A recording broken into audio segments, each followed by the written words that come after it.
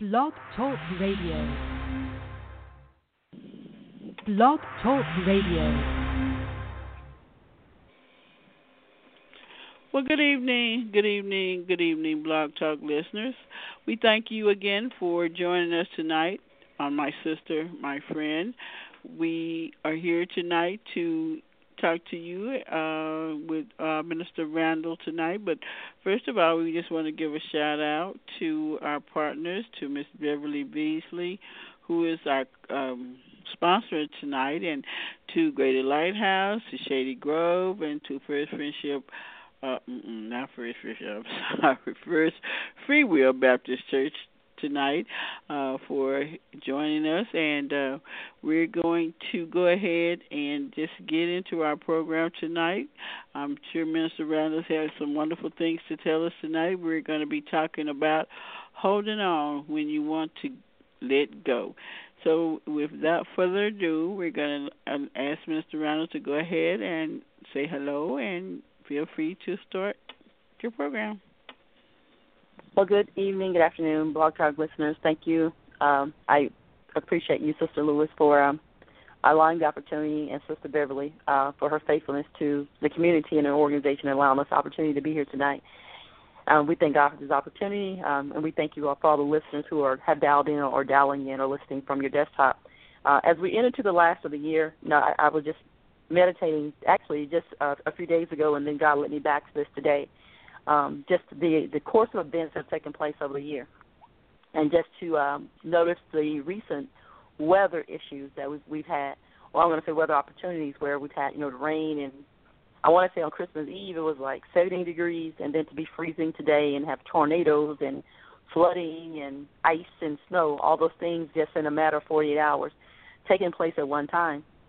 And I was meditating this morning before we actually spoke, Sister Lewis, and I was just thinking about how things change, and just out of nowhere how things can change, and all the events that have taken place this year in my personal life, the life of those that are connected to me as a way of family or ministry or co-workers, just all the things, and even sometimes things that are not connected to us at all, but we're just watching the news, and we see all these things that are going on just in life, and sometimes it's our life, sometimes it's the life of other people. Because things are just always happening, things are always going on, and there's a false perception is that when you're a believer, that you don't have issues and you don't get disencouraged, that you're able to just do everything, and you never get disencouraged. So we just take a lick and keep on ticking, and we teach that and we talk about that, and that's not the reality. The reality is that sometimes we do get discouraged. So tonight we're going to be talking about holding on when you don't want it, when you really want to let go.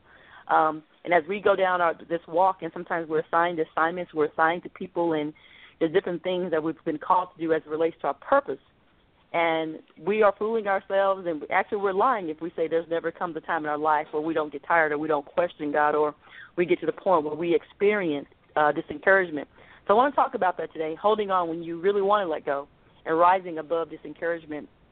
And I think this is definitely appropriate as we wind up 2015 to focus on how we rise above this encouragement, because me, myself, I have been disencouraged. A lot of people find it hard to believe in. I've heard people even say to me directly that, if you're a believer, you don't experience disencouragement. But we're going to talk about Scripture. We're going to go into Scripture tonight, and we'll give biblical proof that even the greatest men of God face disencouragement. But the key thing is tonight is that we don't have to stay there. There's a way to rise above it. And we'll be coming from Jeremiah on tonight. For those who have your Bibles, if you'll turn to Jeremiah, the 20th chapter, and for those who don't have your Bibles, if you'll just make note, and when you have time, just go back and read Jeremiah, the 20th chapter. For most of us, if we are familiar with Jeremiah, there's one scripture that we quote all the time, but we failed to focus on the scripture that led up to for God knows the plans for your life, and his plans are you toward good. So we get to that good part of the story, and that's where we start at. And so everybody's just good. But there are some things that actually took place that led up to that. And it's in the 20th chapter of Jeremiah.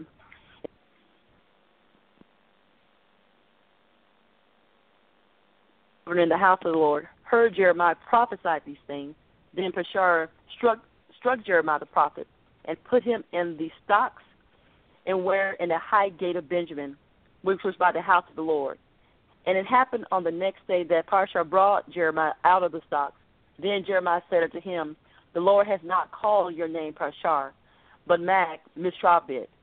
For thus says the Lord, behold, I will make you a terror to yourself and to all your friends, and they shall fall down the swords of the enemy, and your eyes shall see it.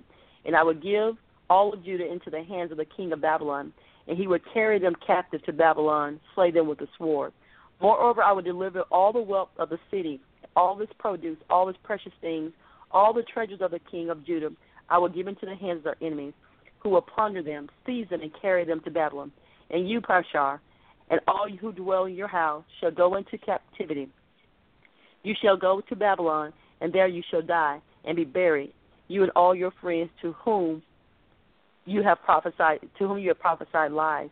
So Jeremiah is telling this to Parashar, and this encouragement is a part of our life, and this encouragement comes often. Sometimes it comes when we do things the right thing, and that's how we get disencouraged. When you're doing the wrong thing, you're really not disencouraged. But disencouragement comes most often when you do right and you do the right things, but you don't necessarily get good results. Sometimes you do the right thing, but you get poor results. You may work hard, but you don't make a lot of progress. You may show up for practice every day giving your best, but you may lose the game, or you're not even picked to play in the game. And oftentimes we get disencouraged because you spend time with our children. We're going out of our way to be the best parents that you can be, the best parents we can be, but they rebel and say that we don't love them, that you don't care about us. And there's often times where we finally get to the point where we really trust God, and we actually submit. For the first time in my life, as women, we finally find that thing that we submit to, whether it be to the calling of our life, or it may even be in a relationship, because some women have issues submitting. So you finally get to that place where you submit, and you're giving 110% in your relationship, only to have your heart broken. These things happen, and when these type of things happen in our life, it would be false to say that we don't experience some type of disencouragement, that our heart doesn't get heavy when we finally find ourselves doing the right thing, but we don't get the results that we thought we would get. And I have personally experienced this. I've always been a independent person. So for the first time in my life, when I decided that I would submit and actually follow biblical principle, and I got to the point where I was willing to put my money in one savings account and have one checking account and not having my own stash and all those type of things. When I finally make that commitment to say, you know what, God, I trust you. I'm going to do this the way that you've designed for it to be, the results were not good. So I was very discouraged. Discouragement, and when you get disencouraged, it often eats like a hole in your heart, and it makes you want to quit. And sometimes when we get encouraged, it makes us say things that we would not normally say, or things we shouldn't say. Sometimes we get disencouraged and we begin to, shake our hand or our finger or our fist at God because we're disencouraged. And that's how Jeremiah felt. That's exactly how he felt before he got to the scripture that you all know and love. For I know the plans for your life, said the Lord, and everything is good. Before he got to that point, he had to experience disencouragement. That's how he felt. God had called Jeremiah to speak a harsh message to a rebellious people, and he obeyed God. He did what God told him to do. Yet on one occasion, Jeremiah got so angered and assisted to the high priest and chief security officer of the temple, and his name was Parashar, that the man arrested Jeremiah. They arrested Jeremiah. They beat him. They threw him in jail. They locked him in stocks so that his body would be contoured. They wanted him to experience pain. So here we find Jeremiah in deep distress.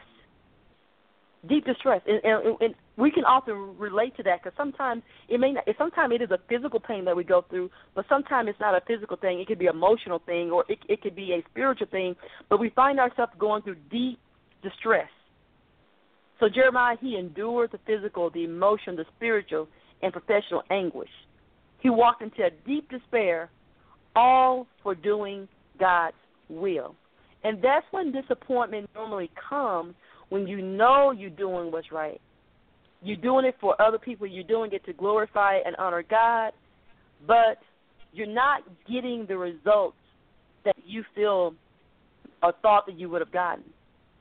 So they have Jeremiah in this place, and he's there for a day. And when Jeremiah is released next day, he comes out of his sentence. He comes out and he says something of his own, and he began to say to Bashar, he said, I've given you a new name, terror on every side. This name described the terror Babylon would inflict on Judah, specifically the fate of Bashar would suffer when God's judgment fell. He would die and be buried outside of Israel, which was considered a judgment for the Gentile lands and the labored unclean. But what difference would that make? He had been preaching lies in the name of God and encouraging idolatry in the temple, so why not live in a land of lies and eventually be buried? So these are all the things that Jeremiah was thinking. Jeremiah, he rises above disencouragement. He was so disencouraged because he's like, God, I did all this for you, and I'm your child, and I don't know if you felt that way that, you sowed because God led you to sow. You did this because God told you to. Some of us have stayed in marriages because God told you to stay in that marriage. You did what God told you to do. You went where God told you to go. You said what God told you to say, and it was God who said that. You knew it was God. You knew it wasn't yourself. You knew you would have not done these things on your own, but you didn't get those results.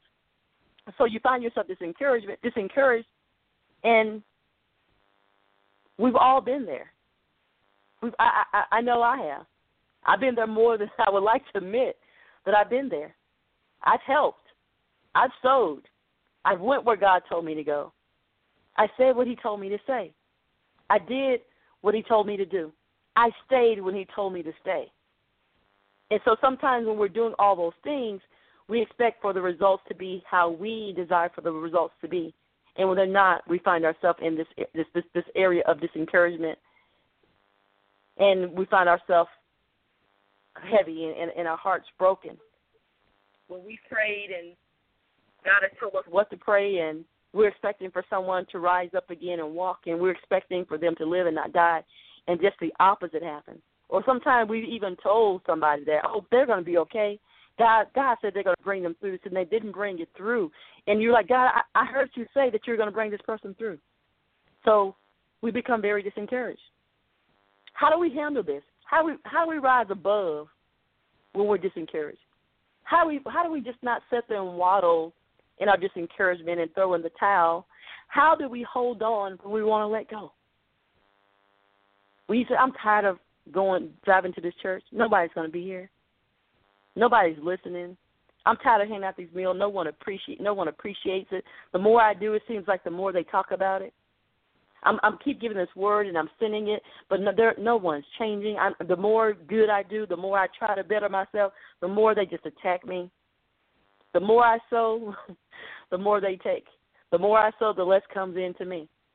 Until I'm just broken, I'm just disencouraged. I don't want to sing in the choir no more. I don't want to do praise and worship no more. I ain't going back down to that church no more. I'm not helping that ministry no more. I'm not going to the school no more. I'm not doing nothing else for that child again because they don't appreciate anything, and I'm doing everything I know to do that's right, but things are just not lining up. And so I just want to throw in the towel. I just want to say I quit. I want to raise my white flag and just wave it and say, I surrender. You can have this. I did not sign up for all this. I deserve better than this. How do we rise above that?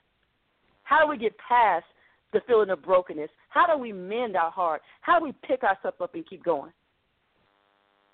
And Jeremiah tells us how. The first thing is to be honest and tell God how we feel. And a lot of scholars will debate this, but it's so, I said, you don't tell God, and you don't tell God your disappointments, and you just go before God and pray, and you go before him like you're well and like you're happy and you're fine, when deep and down inside you're hurting. Is that what we're supposed to do? No, we're not. We're supposed to tell God how we really feel. Jeremiah was honest. If you look at the 7th chapter, 20 and 7, he said, O Lord, you induced me, and I was persuaded. You are stronger than I, and I have prevailed. I am in derision daily. Everyone mocks me. He was saying, he felt like God had to see them. The word deceive means to entice or seduce. So now we know that God doesn't mislead or trick people, but Jeremiah felt that God had lured him into ministry only to make him a laughing stock. He's like, God, you told me to get up there and say that things are turning around. And I got up and I told those people that things were turning around. And when I said that, things sure did turn around. It seemed like things got worse. Why would you give me that word? Why would you have me say that to have me look bad? And this is how Jeremiah felt. So when he went before God, he didn't say, God, I thank you for this trial. I thank you for the tribulation. I thank you for the humiliation. I thank you for the ridicule. I thank you that I feel disencouraged. No, he did not. He said, God, why you do me like that? Because that's how he felt. So the key thing of how we rise above this encouragement is we go to God. We tell him exactly how we feel. Lord, I am heavy. My heart is broken. I love you, but I trusted you, and this did not turn out the way that I expected for it to turn out. God, help me understand this. And that's what Jeremiah said. He didn't go pretending with God, like he was okay with how things had turned out.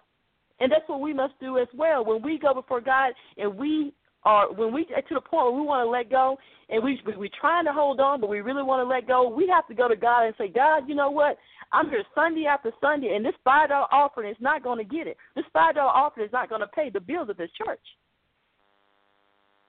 Lord, I keep doing for my kids. I keep doing. I'm being the best mother I know how to be, and they just seem so ungrateful, Lord. I need you to turn some things around. I need some appreciation, Lord. Lord, I'm grieving. I'm grieving. It's the holidays, and you told me not to cry, and I'm trying not to cry. You told me to hold on. You told me that things are going to be okay, but, God, I'm not feeling okay today. I really miss my dad today, God. Help me here. That's the truth that he needs to hear. Jeremiah felt helpless, like a helpless girl who had been seduced and overpowered by a deceptive man. He felt ridiculed. He felt offended. He felt like his voice was not making a difference. He was crying to the people to repent. Yet they continued forward in destruction and in judgment. Jeremiah was, when he began to go to God and just share his heart with God and tell him how he feels, he didn't do it publicly, but he went in private. And he said, God, this is how I'm feeling. So this is how we get past this encouragement. We're honest with him. God wants us to talk to him even when we're angry, upset, and frustrated. Even when you're mad, he wants to hear from you. He wants us to tell the truth. He wants to know how you really feel, woman of God, how you really feel, man of God. A lot of dishonesty goes on in relationships. When you're talking to your spouse and you know something wrong, like, baby, you okay? Oh, I'm good. Oh, it ain't nothing. Or you ask him, baby, you okay? He's like, no, I'm good. It ain't nothing. And you know when they're lying to you. You know when there's really something going on. You know when they're mad about something. You know all these things. And so it makes you feel a certain way when your husband is lying to you or your child is lying to you and you know they're lying, but yet we go before God the same way. A lot of dishonesty in relationships, even with God. People ask me, I'm really angry with God. And at first, I need everyone to understand that anger is an emotion. And oftentimes emotions are not either right or wrong. They just are. That's just how I feel. It's not a right or wrong. It's a feeling. It's an emotion. What we do with our emotions is separate. Is a separate issue. So it's okay to have them, but what do we do with those emotions? How do we get to the point that we rise above this encouragement in our emotions? A lot of people are surprised. If you feel anger towards God, you should tell him. He's your Father. God is big enough and strong enough to handle your hurt and your anger. So tell him about it. If you keep saying you're fine, why would he react? If you're sitting at a table and I walk up to you and I say, hey, are you hungry? You know, I'm not hungry. Hey, you want something to eat? No, I'm good. I'll come back to it later. You want some lunch? No, I'm all right. I don't want anything. And you know you haven't eaten in 24 hours and you're starving, but you keep telling me that everything is fine. So what does he have to react to if we're coming to him like everything is fine? He wants you to pour out your heart to him. He wants you to express what's in your heart. And that is one of the ways that we rise above this encouragement, and by just telling God, my heart is disencouraged. My heart is heavy. I need you, and I'm tired. Not the cliche things, believe I run on just to see what the end going to be.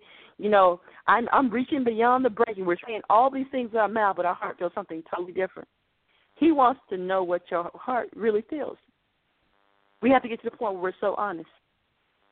Didn't Jesus pour out his heart to the Father? I can think of two. When he was in the Garden of Gethsemane, he poured his heart out to God, to the Father. And when he was on the cross, he poured his heart out to the Father. He said, Father, why have thou forsaken me? Those are words of disencouragement. And a lot of times on this walk, I know that I've said it. I said, Lord, I know you said you wouldn't put no more on us we can bear. But you must know me better than I know myself, because I feel like I'm about to burst. I feel like I'm about to throw in the towel. I feel like I'm about to walk away. There's times where I said, Father, why have thou forsaken me? Come see about your daughter. And I don't feel bad about it, because Jesus knew the mission. He left heaven to come to the earth, and he knew his purpose and his calling. But even in his walk, he experienced disencouragement. The same way he poured his heart out to the Father, we should do the same. Holding nothing back when we pray. We need to be telling the Lord exactly what's in our heart, especially when it's a bad feeling. By pouring out our emotions, we are freed from their hold.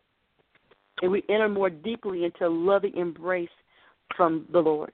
Doesn't it feel good when you've been holding a cry back, when something's going on in your life, and someone extends their arms, and you've been like just crying a little bit like she ain't really just broke down? But then when someone extends their arms to you and say, I'm here to embrace you, just let it out, and then you get that real ugly, deep, snot-blowing cry. You begin to cry more deeply, and when that happens, you're able to release, and then you're freed from the hold of those emotions because you let them out. And that is the first step, is rising above disencouragement, as being honest. God does not want us stuck in anger or any of negative feelings that we may have. This is why we should be honest with God in prayer. We should go before God just not with all this taught and repetitious stuff, not pretending to be someone that we are not. If we're honest with God in prayer, he will feel the sense of deep freedom. And we'll find ourselves having a deeper relationship with God and less disencouragement when we're just open and honest with him. And the reality is he already knows anyway. So we go to him with anything else, we're only fooling ourselves because he already knows. When we bottle up anger, even when it's anger towards God, the only person that it does harm. It never does any good. So anytime we bottle up negative emotions such as anger and disappointment, it never turns out good. Even in our prayers, it clouds our relationship with God. God deserves and he desires real people, honest and forthright, who just are willing to pour out their hearts to him, bringing all their motives and all their emotions. The truth is God knows the depths of our heart. He knows our thoughts. He knows our motives, our emotions, even before we speak them. So if we fail to be honest with God, then we're only deceiving ourselves. It's liberating. Doesn't it feel good when you've been holding on to something? Like when you overspend and you didn't want your husband to know about it, or you posted paying a bill and you didn't pay it, and it's really eating you up, and you're trying to find money everywhere you can to put that money back or fix that bill before he finds out or anyone finds out. And then you just carry it so long because God won't let things come together. Your normal resource that you normally have, their resource is not even available because God wants you to come clean. And so you finally come clean, and you say, well, babe, you know, when we had went to lunch the other day, I was feeling really, really good before I knew I had told all the women I was going to pay for them, thinking I could put the money back, and I couldn't put the money back, so I paid for them, so I'm $100 short, I ain't paid this bill. And then you just, a sigh of relief, you feel so good that you let it out. And he said, babe, that's not a big deal. I knew something was going on anyway. I have $500 stashed. Instead of $100, he comes and gives you $200. Just because you were honest, he was just waiting to hear. He already knew something was wrong. He was just waiting for you to just come to confess what was wrong. And so you feel so good because you've been able to release it. So it's the same thing with honesty with God. We're honest with God. It's liberating because we walk around dishonest, and that's the trick of the enemy to make us think that God doesn't know when he really knows anyway. So when you finally admit it, you're like, no, Dad, Father, yeah, this is who I am. I'm really heavy. I'm so glad you called me into ministry. I'm so glad you called me. I'm honored that you chose me to do this. But your daughter today, I'm just encouraged. So-and-so said this to her, and my feelings are really hurt. I smiled. I pretend like it didn't bother me, Father, because I didn't want to cause a scene, and I didn't want the enemy to know how hurt I was. But the comment really hurt me. It really hurt me. And those are the things that we have to be honest with God. So that is the number one thing that we have to do if we want to rise above this encouragement, is when we go to the Father, let it know how we really feel. And Jeremiah was a prime example of that. When he went to him, he didn't sugarcoat it. He just said, no, Father, this is how I really feel. I feel like you set me up. And I'm hurt. I'm embarrassed. And it's okay to say those things. So, LaChandra, I don't know if we had anyone else that joined tonight, but that's part one, is holding on when you want to let go, rising above this encouragement. The number one thing is being honest. So if anyone joined, we'll pause for a second to see if we have any questions or comments from the audience. We do have some callers on the line. If they want to comment right now, feel free to go ahead and ask Minister Randall to any questions that you might have, or if you have a comment on what she's told us up to this point, you can go ahead and do that at this time, callers. I do have a comment. I would like to agree on what you're saying about confessing to God and talking to him about what you're discouraged about, because it releases something within you. To me, it makes me feel better and good that I can talk to him and communicate with him and then expect to receive something from him, an answer or something might happen to confirm what I've told him, make it easier for me to handle the disappointment, or makes it easier for me to feel good about talking to him, about releasing it, even though I'm just talking to him about it. Often I've learned to do that, and it just feels really, really, really good, Minister Randall, to be able to get that off and talk to him just like I talk to you. And oftentimes you can come and send us your daily, and your daily is usually something which it doesn't baffle me because I know it's the Holy Spirit, but it's just so confirming, because I've gone to God that morning about something that you say, that you come right along and help me with through your dailies, and it's just like, was I talking to her? Was I talking to God? I know I hadn't been talking to you, you know. Amen. and it's just so wonderful, to get the confirmation. So I just wanted to add that, and I want to let our listening audience know that it's easy to do. You can just talk to him, just like you said, just like Jeremiah was doing, and he's going to either confirm you or tell you know about it, or allow something to happen that day, or give you some kind of inspiration, or drop somebody in your path, or it's just going to be some kind of confirmation once you release that. Thank you. I was gonna comment on it as well, Janice. And I guess for me, I feel like I'm letting him down. When I'm feeling like I'm not getting past something, or because for me, I always feel like I should be able to get past that, or something is just hurt my feelings, or I've come up short or miscalculated. I guess I just put it all on me, instead of going to him like you said and saying, hey, I messed up or whatever.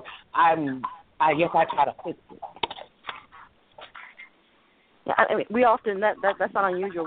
Most people that's our first reaction until we get to a point where we realize that no matter how skilled we are, no matter how old we are, no matter how long we've been doing a certain thing, that the power in ourselves, we don't have the power in ourselves to get things right and do things right all the time. And that's why he wants us to bring these things to him. Because as long as we try to keep doing them in ourselves, I find that it's a repeated circle. We just keep going in circles. Yes, I was just about to say that. It's a vicious circle. It's a vicious circle because we keep trying to do it in ourselves, and then finally one day the light bulb came on to me in my 40s and said, you know what?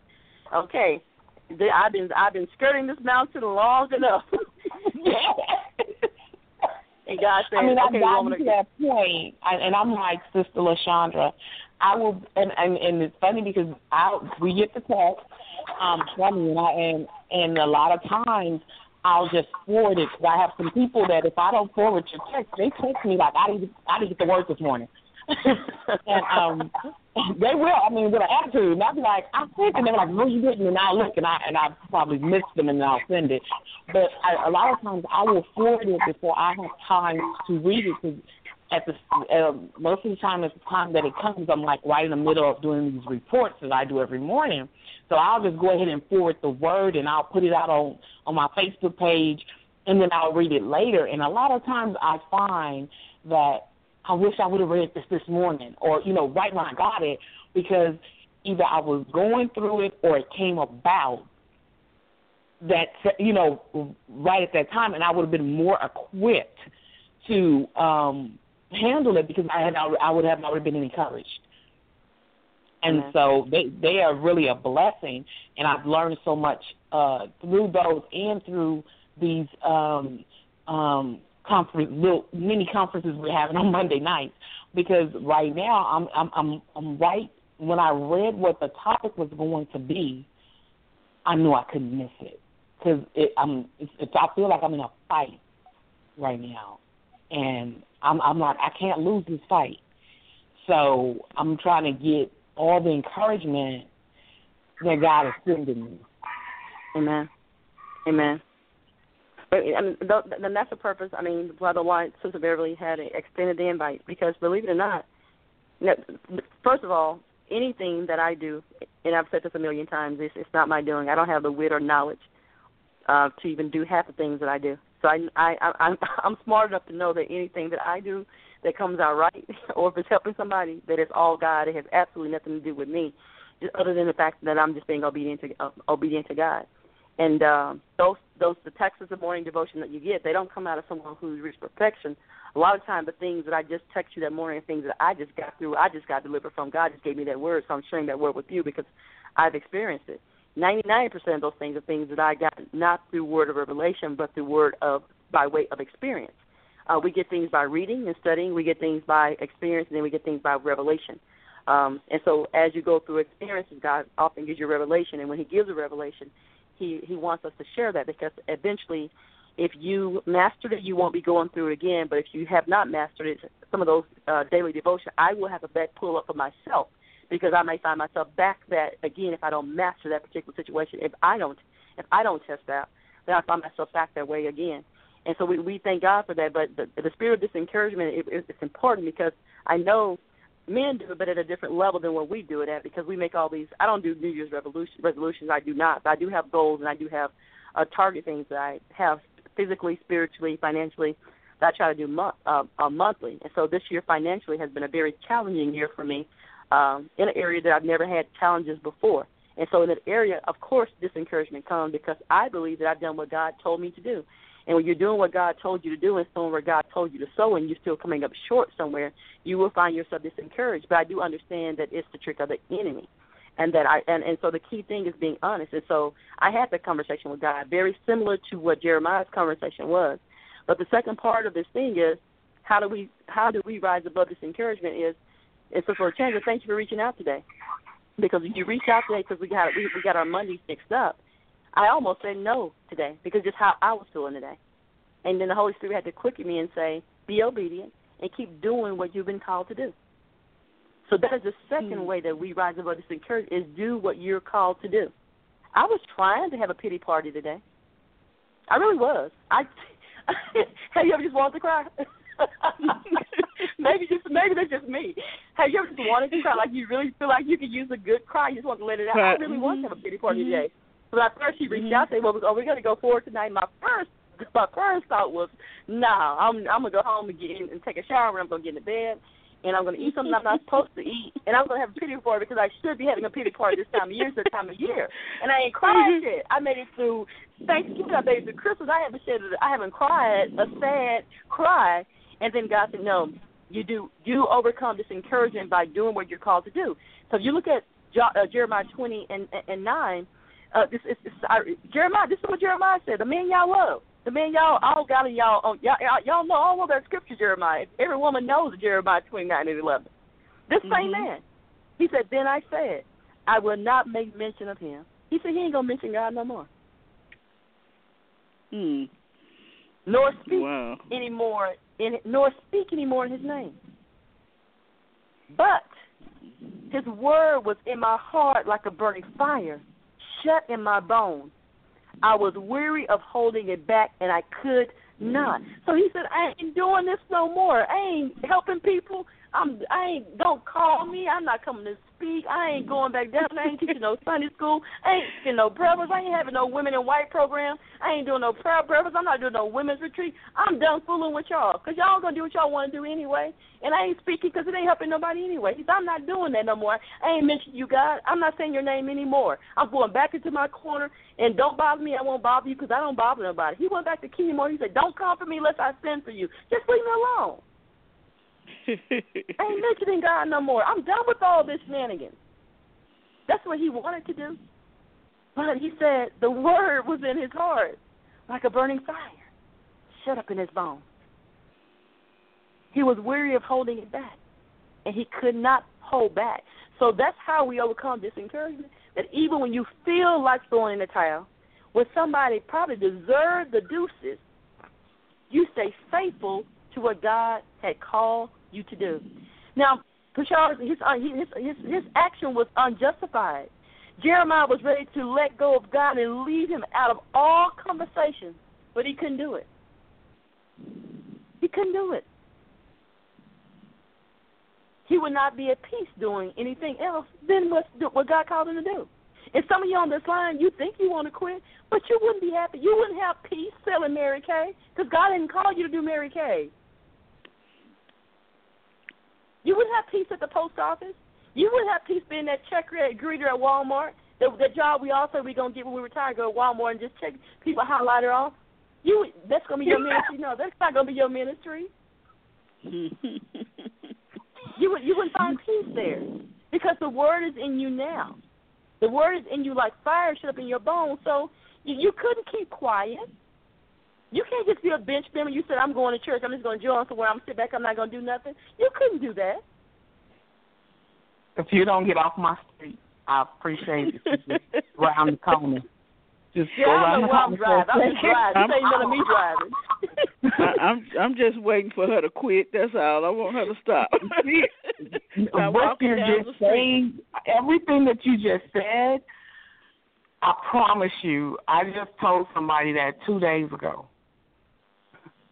Every single, I'm done. Everything. That's exactly where my mind was at. So when I saw what the topic was, and I've been getting all these little things saying, don't give up. God, he's right there, and when the enemy is coming at you as hard as he's coming, it's because he knows what's in store. And I'm like, okay, God, you know my mind was done, didn't you? Because it was I was at the point of I'm tired. It seems like everything is a fight. Why is it a fight? And I'm like, I know what the word says. And why is it seem like everybody, not everybody, but, why is it coming at me like that is not, or obstacles are coming like it's not going to happen, and he keeps like, just, stay where I put you. Do what I tell you to do. And I'm like, I'm tired of, I'm tired. And I'm like you, having trouble in areas that I never had issues before. And it's like, really? Really? You know? But at the same time, I don't have it in me to walk away from what he's given me. Yeah, because it's not in us. It's not in us to walk away. And we have to understand, Jeremiah wasn't preaching because he had to say something. None of us are doing this because we have to say something or we have to do something.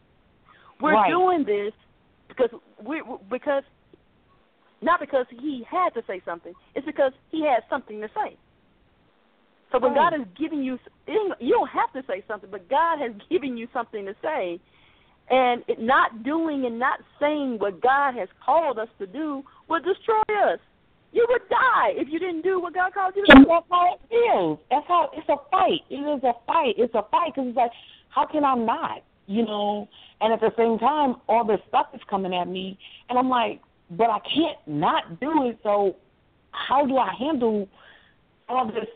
You know, and still focus. I mean, my mind has been, it's like everywhere. Like it's trying to keep me off focus. You know, like you be honest with God. You be honest with God, number one. You be obedient to God and keep doing what God called you to do. And I say this to everybody else, and I stand by the comment I'm going to make. If you can happily do something else, then go do it. It never happens like that. If you can happily go do something else than what God has called you to do, go do it. Because if you can go do something else happily, then let you know you weren't called to do it in the beginning. Exactly. I'm going to tell you, I can walk away. If I can walk away from ministry altogether, if I can walk away from ministry altogether today, I mean, I never testify, I never do praise and worship again, I never speak at another seminar, I never send out another text, I never sow word or deed or money into no one ever again. If I can walk away and go get me a condo in New York, hang out and drink mimosas every day and never pick up my Bible and share a word of God again, and I'm happy, then let me know I wasn't called in the beginning. Right. That's true. Okay. That's true. And be happy. I ain't say you can walk away from it and you sit there crying and you boo-hooing and you feel like you're missing something and you're still trying to preach even though you just stepped all out of it. I mean, but I can walk away from all this and forget about Glow and all the sessions, forget about the Bad Girls revival. If I can walk away and forget about all that and have no feelings whatsoever, then I should do that. Because that's my sign that this ain't my assignment. Right. Well, you can walk away from a man, and you ain't thought about that man when you walked away. That wasn't your man. Well, amen. Amen. And you like, that wasn't your man. Because I had people walk with me and mention the man. I had to think about who they talking about. Like what? Okay. So if you can walk away, then we know. So the first two things I'm going to try to get off. We have about 15 more minutes. Is to be honest with God. That's how we overcome disappointment. To be obedient. That means we keep doing what God has called us to do. What God has called us to do, not what someone else has called us to do. What God has called us to do.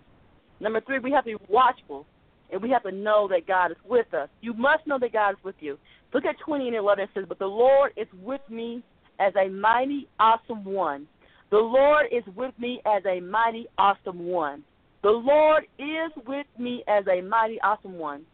Therefore, my persecutors will stumble and will not prevail. They will be greatly ashamed, for they will not prosper. Their everlasting confusion will never be forgotten. The Lord is with me as a mighty, awesome one.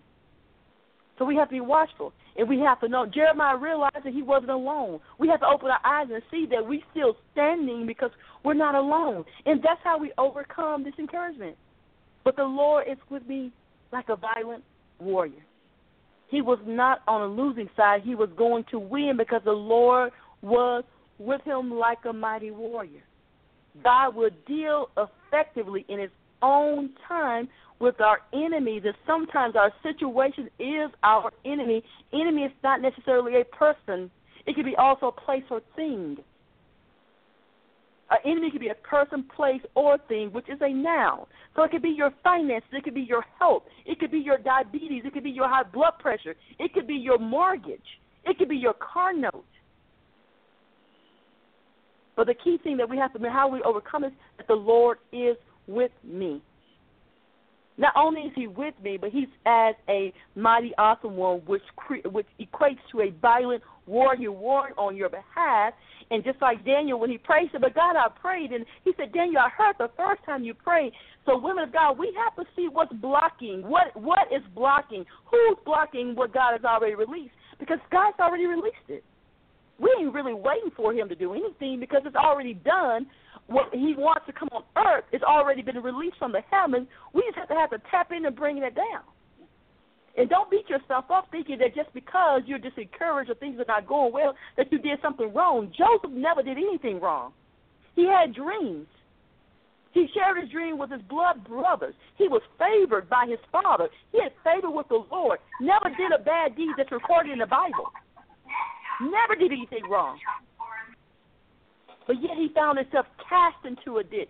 They were going to kill him. And Reuben, his brother, saved him. He felt guilt. And they sold him into slavery, only to go into slavery to be accused of rape by Potiphar's wife, to be thrown in prison. All for righteousness' sake. All so that God can be glorified. So when you do come out, when you are encouraged again, when you're on top again, sometimes God sends us through so much stuff, so when people see us, they don't have to say, God did that. She couldn't have done that on her own. Her debt was too big. Her illness was too great. Her situation was too low. She couldn't have brought herself out. God had to do that. So a lot of times we go through these things just so God can say, for our good and for his glory. When people look at us and they say, God did that thing. She didn't fix it on her own because a man couldn't fix that. A woman couldn't fix it. It had to be God to fix that. So that's the other thing that we have to be watchful. We have to know that the Lord is with us. We have to know he's with us. How do you know he's with us? Because if he wasn't with you, the devil would have ate you up by now. You'll be somewhere and overdose on pills in a same asylum with all the things that we went through. That's how you know God is with you. Because the enemy would have sifted you like wheat if God wasn't with you. But God raised up a standard.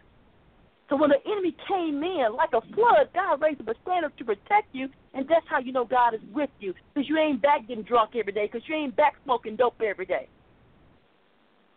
That's how you know God is with you.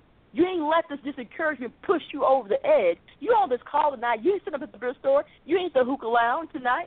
You ain't out looking for a fix, but you're on a call at 8 o'clock at night on a Monday because God is with you. And he said, woman of God, get on this call this morning. Maybe I have something to say to you that's going to encourage your heart today, to raise you up, to show you how to rise above this encouragement. And just be honest with me because I love you, and you can tell me anything. Be obedient because you know I called you. Because if I didn't call you, you wouldn't have called in. You will be somewhere wallowed in your mess, and be watchful and know that I'm with you. Look around you and tell that I'm with you. Your house wasn't damaged by the tornado. You're right there in DeSoto. You're right there in Glen Heights. We're right here in Lancaster, and God protected us because he is with us. And when he's with us, we know that we win. We know that we win. And the final thing that Jeremiah taught us in the 13th chapter, he says, sing to the Lord. Praise the Lord, for he has delivered the life of the poor from the hand of the evildoers. Mm-hmm. We got to worship. Praise God with your whole heart, even when you're feeling disappointed, even when there's despair, even when you don't know how you're going to make it, even when you don't know which way to turn, find a praise. I heard J. Moss, I got a praise on the inside that I can't keep to myself. A holler stirred up the depth of my soul. So forgive me, excuse if I sound a little giddy or maybe even show you, but praise is a way that I say thanks. Mm. Then there's another song where I say, I will dance, I will sing, and be crazy for my King. Nothing, Lord, will hinder this desire in my soul. And Lord help me, Jesus, I'll give you undignified praise. Undignified praise. That means with the tears flowing, the snot, you can get up and dance, you break dance, whatever you do for the Lord, but worship him. Praise God with your whole heart. In Jeremiah, despair turned to joy. His attitude, his defeated attitude turned to triumph. So this is a man that said, I wish I'd never been born. Just a few chapters before, he was mad. He said, I wish I'd never been born. I wish I'd just died. But by him doing what being honest with God, by him being obedient to God, by him being watchful and knowing that God was with him, and by him worshiping and offering up a sacrifice of praise for God with his whole heart, his defeat, his attitude turned into triumph. His dismay turned into courage. The key that unlocked the door to victory was praise. Jeremiah triumphantly proclaimed, sing unto the Lord, praise the Lord. Praise is the one weapon that we have as an arsenal against Satan. Has no defense to.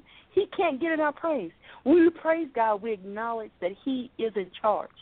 He can do what he wants, when he wants, how he wants. Praise is more than just acknowledging God for the good that comes our way. Praise is accepting God from all that comes our way, both the good and the bad. The praise we offer when things don't go our way is far more precious than God than the praise we offer when all is well. So when you can stand before God tonight and say, Lord, even in the midst of these bills, even in the midst of this sickness, God, I don't like it, God. I don't like being broke. I don't like my financial situations. I don't like living from paycheck to paycheck. I don't like giving myself these injections. I don't like taking these 6 pills a day. Lord, I know I don't like it, but I praise you anyway just for being God.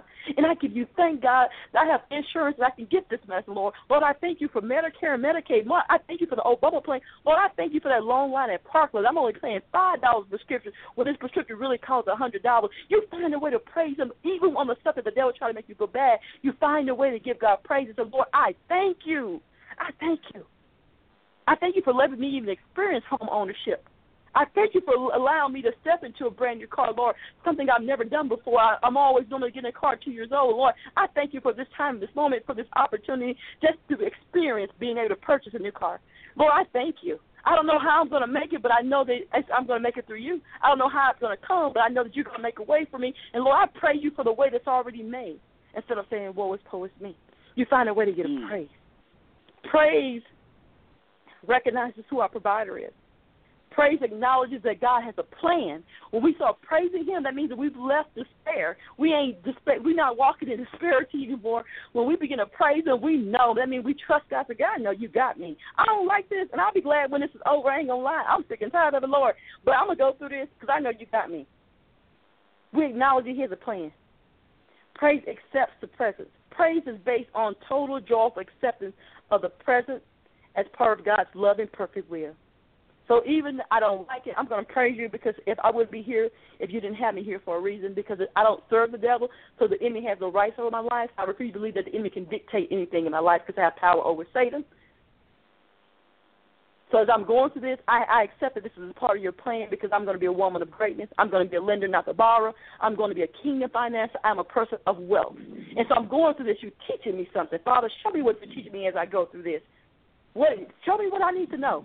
Because I know this $1 billion is coming. So I'm going through this dry spell, this valley experience, being thrown in the ditch, being put in prison, being falsely accused. I'm doing all these things because I know that it's a part of your plan.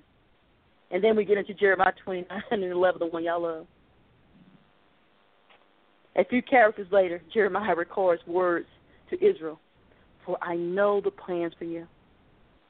This is the Lord's declaration, plans for your welfare, not for disaster, to give you a future and a hope. God weaves tapestry to our life. We won't always see the finished product. Sometimes when we get to the end, we have to share our difficulties and tell people about what we went through. When we realize God has a plan, we have two options. We can fight it, or we can embrace it. We can fight God's plan, or we can embrace God's plan. Because, woman of God, if you're on God's side, that means it's a part of his plan. The enemy no longer has dominion over your life. And if he steps in, we have the power to speak him out. So tonight, in order for us to get past this encouragement, we have to learn to be honest with God. Go to him like your father. We have to be obedient. Keep doing what he's called you to do, even when it's hard. Push your way. Be watchful and know that God is with you. And that if God is with you, you ain't got nothing to worry about. And last but not least, we must be worshipful. Worshipful, full of worship. Praise God with your whole heart. Do not go to bed listening to Dr. Phil. Do not go to bed watching Lifetime sad stories, but put some worship on. Don't go to bed listening to sad songs. I Won't Complain is not a song you be listening to in this season. That song doesn't need to be pulled up no more. Delete that from your playlist. Because it makes you cry. Why worship? We want something that makes us worship, proclaim His goodness, to His love, our love for Him, our gratitude. We don't need anything to make us cry. I know your soul been anchored in the Lord. I know you've been struggling. I know you've been straining. I know you just nobody trying to tell somebody about everybody who can save anybody. But if it makes you cry, if it breaks your spirit, if it don't give you joy, then we don't want to listen to it, even though if it's gospel. Yeah, it may be a church song, but we're not on the plantation and listen to old Negro spirituals that make us feel good about our poor situation. We're looking for something that's going to motivate us, going to bring us up. And that's why we go into worship, God. And we worship you and we magnify you. You make me happy. You make me whole. You take my breath away. I'm so in love with you. Everything about you, God, is right. You cover all my wrongs. Our God is a good God. He will fight for me. No weapon formed against me shall prosper. I'm moving forward. I'm not going back. Those are the things that we need to do to bring up our encouragement. So I thank God for His word on tonight. I pray that someone was blessed. Be honest. Tell God how you feel. Be obedient. Keep doing what you've been called to do. Be watchful. Know that God is with you. And be worshipful. Praise God with your whole heart. So, women of God, if there's any men of God on the phone tonight, I've shared with you what God has given to me. I hope it's been food to your soul. And LaChandra, at this time, I'll hand it back into your hands, and we'll go as we should go before we close out on tonight. Amen. Praise God. Thank you, Minister Randall, tonight for this uplifting topic. I think you just totally made my evening. As I go forth now, I can just go into praise and worship with the God because of the things that I have been going through, because of the things that the ways that I've been feeling.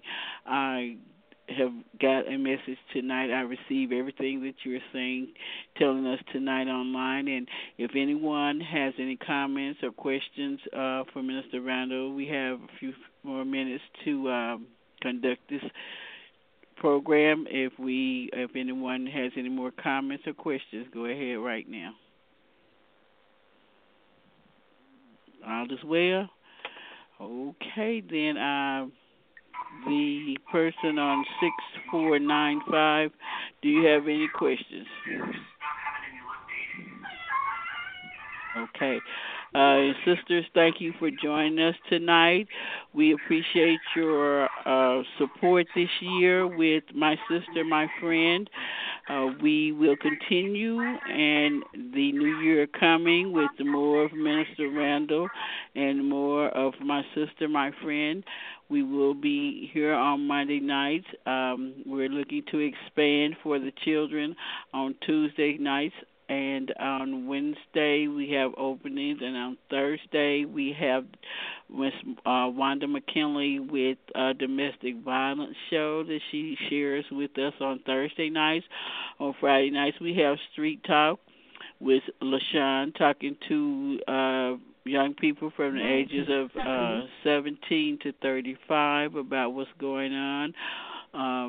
And their issues. And then on Saturday morning, we have Minister Joel Lewis, who talks to men and gives us inspiration and lifting up the men and just going before God with what God gives him. And on Sunday, we have First Free Will Baptist Church, or we play excerpts from our previous shows. If you care to listen to this show again, you can always go to www.blogtalkradio.com/Granny's Place and look for our show, My Sister, My Friend, and it is titled My Sister, My Friend, Holding On When You Want to Let Go with Minister Randall, or you can listen to any of our previous shows, getting some inspiration. I have truly been inspired tonight. I have learned a little more and made glad about it. And if we don't have any more comments, concerns, or questions, we're going to ask Minister Randall to go ahead and close the show tonight with prayer. Amen. We thank you all again on tonight, and we're going to close out in prayer. Father, we thank you for those who gathered tonight, God. They came out because they were seeking something from you. And, Father, you know all of our needs, and we ask you to meet us at the point of our needs. Father, we know that you've called us to do great work, and so we ask you to give us the wisdom to follow your steps, God. Lead us and guide us. And, Father, when we face this encouragement, give us the power to keep going, Father. We will not abort this mission. We will not quit. We will not turn around. We will not go back to being the people that we used to be. We will not go back to fishing, Father, but we will stay on the course. Even when the evidence before us comes contrary to what the word says, we choose to believe your word tonight, Father. We choose to believe your report. We ask that hope arise tonight. We ask that faith arrive in the heart of the men and the women of God to help us keep moving forward. And, Father, from this day forward, we make a vow. We make a declaration to come before you in honesty, Father, because you said that when we come to you, we must come to you in the spirit of truth. So we will come to you as our Father, because as we accept you as our Father, we have the right to come to you as your daughters, Father. So tonight when we approach you in prayer individuals, we will approach you just as our Father. Lord, Father, we will be obedient because we know that you are with us. We have nothing to fear because you're with us. And we will be watchful, God, in everything that we do and everything that we say, Father, and we will be worshipful. We will offer the sacrifice of praise on tonight, God, and we give you glory and we give you honor. Now, Father, on tonight, look on Sister Beverly on tonight, God. Bless her, God. Encourage her, God. Increase her faith, God. Touch her body, God, from the crown of her head and sole of her feet. Meet her at the point of her knees. And do the same things to those faithful ones that are serving with her, God. Bless this ministry, God. Touch the heart of those who labor with Granny's Place, Father, and help them to sow into this ministry that the God has given this great woman of God. We give you praise, we give you honor, we give you glory, and we magnify you in your Son, Jesus' name. Amen, amen, Amen. and amen. And amen. Thank you, my sisters, for joining us tonight. We will see you again on next Monday. It will be the first Monday of the new year.